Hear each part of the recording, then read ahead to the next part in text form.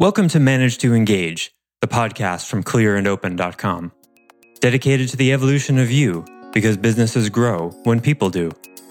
Serving leaders, managers, and people who will be, helping you reach excellence in your work and achieve your personal goals at the same time. Sign up for the free course at clearandopen.com. Whatever it is, whenever you feel out of it, it's still there. You don't have to go find it. You just have to allow yourself to experience it. The paper's still there. You could scribble, you could take a fat Sharpie and color every square millimeter of that paper black. But the paper is still there. Hi, it's Joseph, and thanks for tuning in to Manage to Engage, the podcast from clearandopen.com. Anyone can lay in a sensory deprivation tank and find peace. But what about when someone cuts you off in traffic, or when you're in line at the DMV, or an employee makes a mistake? Then, finding silence can be hard work. But like Dorothy in Oz, you've had the power all along. Today I'm going to teach you how to find it. I offer weekly member webcasts, online courses, and mentorship at clearandopen.com because it's my truth that with the right tools, anyone can eliminate the people, money, and time problems holding them back in business. And I share parts of these webcasts and courses on this show because I want to help you too. If you're enjoying the show and learning from it, I'd love your feedback. If you're listening to the show on an Apple device, all you have to do is open the podcast app, view the full description of this episode, and click the link to leave a rating and review for the show. Thanks so much for listening. Let's start the show.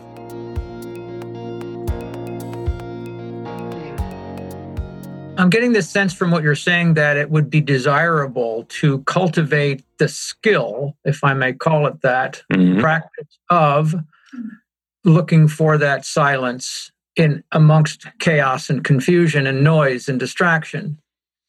And I remember a few times being inside a MRI machine, which is very noisy. One of the times I just practiced waltzing. In your mind. Because I was into that at the time. I was fairly early on in my ballroom dancing career, and I decided that I wanted to practice waltzing inside a very loud MRI machine. And I only mention that because it's maybe a way of convincing myself that I could do the same in those situations that I mentioned earlier with disdain, that I could cultivate within myself a stillness and a contentment and an introspection that sounds like what you're suggesting would be a wonderful thing. I don't know. Yeah, it's exactly what I'm suggesting. And there's lots of different ways of practicing it. Meditation is one. And for a religious/spiritual person who subscribes to a God that is in all places, at all times, and all things, that's what I'm talking about. Why, if God is everywhere in all places at all times, how could there be more God in a church than in a New York subway or in an alley in Calcutta? It's everywhere at all times. Is it easier to experience perhaps in a church? Okay, yeah. Well, that's why you go, because there's a support system there that helps it be easier to experience for you. Cool. Just like climbing a mountain and having that view, there's an experience you can have there. Okay, great. Use that to get in touch with that experience so that you can have it whenever you want. Wouldn't that be cool? Otherwise, you got to go to church, to have that experience, or climb a mountain, or whatever it is you have to do. My Aikido teacher said that his teacher, a very talented guy, said to him once, my teacher, who was just a student at the time, said, "I don't know what's wrong. I'm just kind of out of it tonight." And his teacher said to him, "Yes, but it's still there." I love that. Whatever it is, whenever you feel out of it, it's still there. You don't have to create it. You don't have to go find it. You just have to allow yourself to experience it. Because for whatever reason, you're looking at the writing on the paper, or the blue lines, or the annoying pink line, other than the paper. But the paper's still there. You could scribble, you could take a fat Sharpie and color every square millimeter of that paper black, but the paper is still there. It's never not there. And there's lots of different ways to interpret what that paper is. You could call it the ground of being. You could call it pure consciousness. You could call it God. You could call it the universe. You could call it dark matter, depending on the paradigm, the model, the religion you're in. But to me, they're all the same because they're all talking about essence, truth, soul, depending on the model. It's all the same. What is your relationship to that? Because if you abide with that long enough and you get really curious about it, eventually you'll experience that you and it have a lot more in common than you previously realized. And then you'll start operating with more of you. And then you'll have ways of looking at your problems that have been as of yet unsolved, that suddenly you'll have a different perspective because you're coming from a bigger place, a more connected place. It's the opposite of reductionistically trying to break down whatever's in front of you, get smaller and smaller and smaller. Well, if I just think more, if I think harder, if I just apply more tools, sometimes that's what's called for. Usually, if you've got a long-standing problem that's been exhausted, and the answer is stepping back, allowing. Reminds me of I'll sign up for this next seminar coming up. That'll be the answer. That'll be the answer. Or this book, or this new book, or this new audio tape, or blah, blah, blah. Exactly. That's the root of consumerism, right? Because the marketers are completely happy pandering to that idea. Oh, well, they want more. Well, it's not going to get them what they want. Yeah, it's okay. We'll get them a little closer, maybe. We'll give it to them anyway. Besides, we can make money with it. That's why the joke a lot of Zen teachers make is that they're selling water by the river. Because what that means, that expression, selling water by the river, is that they don't have anything that's not freely available to everyone and anyone at all moments. But until you figure out that the river's right there, or are willing to, go get it yourself, or have the confidence in yourself, or whatever the block is, until you're able and willing to do that, the teacher is happy to sell you the water. In good conscience, they ought to be referring often to that the water is right there and that you don't need to get it from them. That's a whole other story about abuses of power and whatnot. That's breaking that cycle where we want to think we're less powerful than we are. And then we project our own unmanifested power onto some authority, a teacher, a teaching. And then we go, oh, that's the power that I want. No. That's just the mountain view you have at the moment. And it looks great and it feels great, but you don't need to go to the mountains to get it. You've got it all the time. Like in The Wizard of Oz. But Dorothy, you've had the power to go home all along. Perhaps the greatest metaphor or idiom for that. You've had the power all along, and that's the case. But that's the hardest thing, I think, for a human being to really embrace their own power. So the rose, like a sensory deprivation tank or a meditation practice or anything, any kind of road, is a way for us to remember and to keep remembering and to keep reminding ourselves. And so I think it's really cool to go into that kind of a state and then have that be another frame of like anything that reminds me that state is with me all the time and I can refer back to it's really helpful. Absolutely. It can be just tricky to discern between when those things become false gods.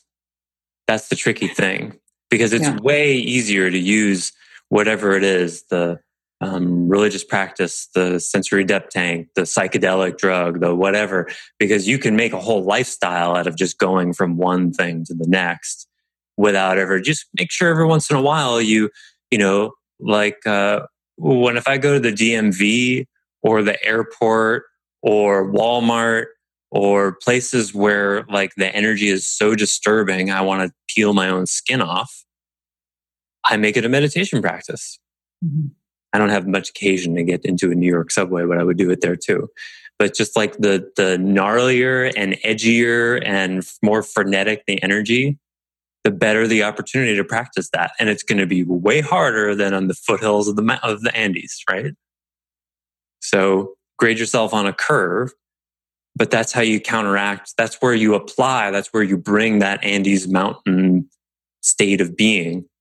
And you go, okay, where's the foothills of the Andes right here in the household cleaner section of Walmart? Can I experience that? I know it's here.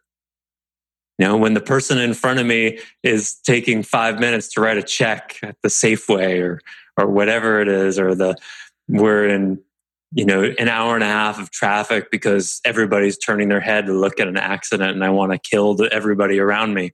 The Andes Mountains sensory depth tank blank paper, it's there now.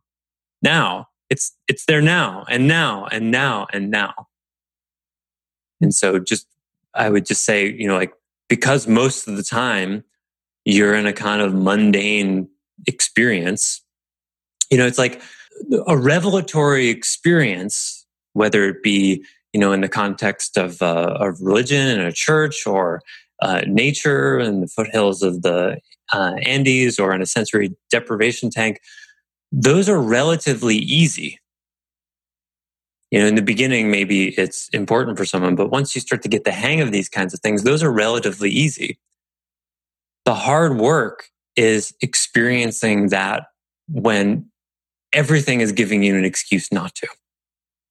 When you're in a fight with your spouse, or you're so annoyed with an employee you want to fire them on the spot, or you're in traffic, or you're in line at Walmart and everybody's moving in slow motion and you've got someplace to get to. All of those things, those are the places where you apply the revelations that you've had and put them into practice. Because the nature of a revelation is that it takes you somewhere, right? It's hard to be in a really beautiful spot and not experience serenity. In some ways, it's doing it for you, right? But if you can apply that and make a difficult choice and choose to love the car that just cut you off instead of hate, to choose to help the slow person in front of you at Walmart carry their bags out to their car rather than smolderingly resent them. It's in those moments, those little choices, that's where you apply the revelatory experiences that you had and you make a choice that's not easy to make. Anybody can look at a sunset and feel transcendent. How hard is that? But someone who's inconveniencing you, someone who just cost you a bunch of money, someone who just hurt you, to do that then, that's the real work. Both are important. It's called a yin and yang. The yin is the revelatory experience of receiving it. That's lovely. Inspire me. This view is amazing. This tank is perfect. Great. Fuels me up so that when I'm in the gutters of Calcutta or in traffic that shouldn't be, so I think, that I have that to draw upon. I can remember it's still there and make those choices. But it's your agency of being, your power. It's the difference between getting the water handed to you by someone or something and going to the river and getting it yourself. And that's hard. You can spend your whole life working on that.